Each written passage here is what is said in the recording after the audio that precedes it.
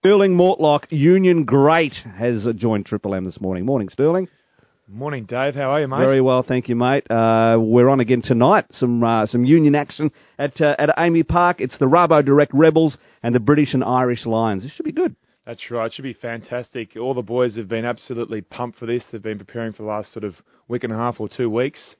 And it's really the chance in a lifetime to play against the British and Irish Lions. It's something that actually I never got to do. Yeah. And all the guys are really aware that it's a unique opportunity and a massive game. You know, this team is essentially a representative test team they're playing against. So our boys just got an amazing opportunity and in front of a packed house at Amy Park. So it should be awesome. It had sold out, but I think last night they released 500 tickets or a very small amount of tickets. So you can get those through Ticketek. That's right. Which is good. And how do you think the boys will go?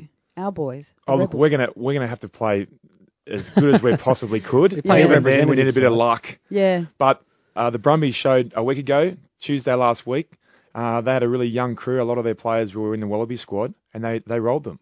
Yeah, so it is possible. You're capable of doing it. Yep. And also the guys, it's a unique opportunity, but they're actually playing in a one-off jersey as well, which is pretty cool. The jersey's sort of got a bit of a Lions flavour to it, and the Rebels are actually putting those jerseys up on auction. Mm-hmm. Good. They won't be washing them. They'll be dirty, blood, sweat and tears or whatever's going on there. It just sounds like laziness to me, but that's fine. Yeah, laziness. But the club will be auctioning those jerseys off as well. So if you go to melbournerebels.com.au, you'll be able to bid on those. They're one-off jersey. The players and the club will never use that jersey ever again. So let me ask you though, if they're not washing them, which is I can understand that, but say when you played for Australia and you played like the All Blacks or something, you know that test where you intercepted and went back all the way. Do you wash the jersey after the game, or do you frame it, put it up, and is it never washed? Does it start to stink after a while? No, it's a very good question. All my jerseys have been washed. They have been washed, but this is sort of, I guess, it's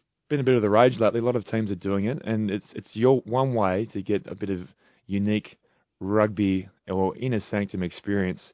I don't know what you're going to do though, guys, because a lot of mine were washed. They've still got marks and crap all over them anyway. So, anyway, it's up to you if you want to wash it later on. If you want to put it in the pool room, I think you probably would want to wash it. Have you got an impressive pool room, Stirling? Have you got lots of frames of jerseys and trophies and memorabilia? I got asked about this by a person at the Rebels yesterday. Yeah. I don't have a pool room yet, guys. Unfortunately. Well, what's the point of being a sports person? But I do have, as you said, I've got some jerseys. Basically every test match you get a jersey, and then usually at provincial level. So for the Rebels, usually we get 1 or 2 jerseys for the year. Mm-hmm. So the boys will be getting this. There'll be 2 jerseys worn tonight. They'll get one of them, and the other one will be auctioned off. Oh, okay. And then they'll probably just get one for the whole season. So that each year at provincial level you get one, but every single test match that you play, it's embroidered. And it's a special one-off. So I got 80 of those. And 80? 80. Geez, you're going to need a big pool room. And that's why you start swapping them as well. Yeah. So, you play against the All Blacks. I marked Jonah Lomu in my first year. Yeah. Mm-hmm. I swapped one of the times I swapped with him because you played them twice. And so I've got a nice little stock. Yeah. At some stage, I will frame them all up and put them, hopefully, in my pool room. Now, obviously, you talked about playing tests and up against Jonah Lomu and the All Blacks and stuff, and it would have been very nervous making your debut for that. But you began your commentary career on Saturday night. Oh, yes. How'd you go? How was the feeling of that? Oh, let me tell you, I was so much more nervous and emotional and just absolutely excited than I was as a player. It was really bizarre. Really? Oh, yeah. Like, I guess, historically, I'm a pretty bad spectator. So I've had a lot of times when I've been injured on the sidelines watching, and anyone who knows me, I'm a pretty excitable character, full stop. But so this was a whole new level. We did a few rehearsals, and I sort of bumbled my way through it. And then when it actually came time to go, and when we were on air, they were announcing the British and Irish Lions team, all the ground announcing it, and the songs were going nuts. The Lions, the Red Sea, were going absolutely berserk right behind me. And Gordon Bray asked me a question, and I just couldn't help saying, well, "What about the atmosphere down here?" And then eventually I got back and started talking about the rugby. But tingles on the back of my neck and everything. It was awesome. I absolutely loved it. Well, and so at the end of the game, do you swap blazers with the English commentary team? Is that how that works?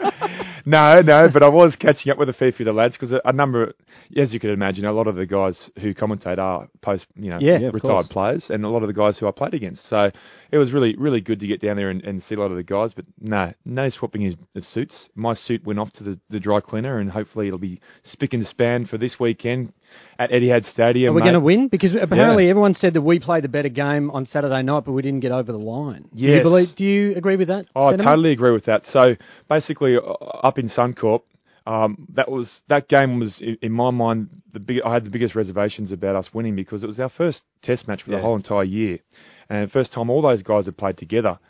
The Lions had a massive build-up. All their combinations had heaps of practice. Yep. Everything that the team were doing, they knew it back to front. So our combinations and cohesion was going to be tested. And we had heaps and heaps and heaps of injuries when we should have won. So the Wallabies play really, really well. I've got a lot of confidence that even though we had a few injuries, there'll be a few new guys coming into the squad for this Saturday's Test match. I've got a lot of confidence that the guys can get the job done. Will they be wearing longer stops so they don't slip over during critical kicking moments? Yeah, I actually was at training yesterday talking to a few of the boys who weren't on the field, and I said that exact question. Well, I posed that question. I've got no doubt that probably will be on the cards.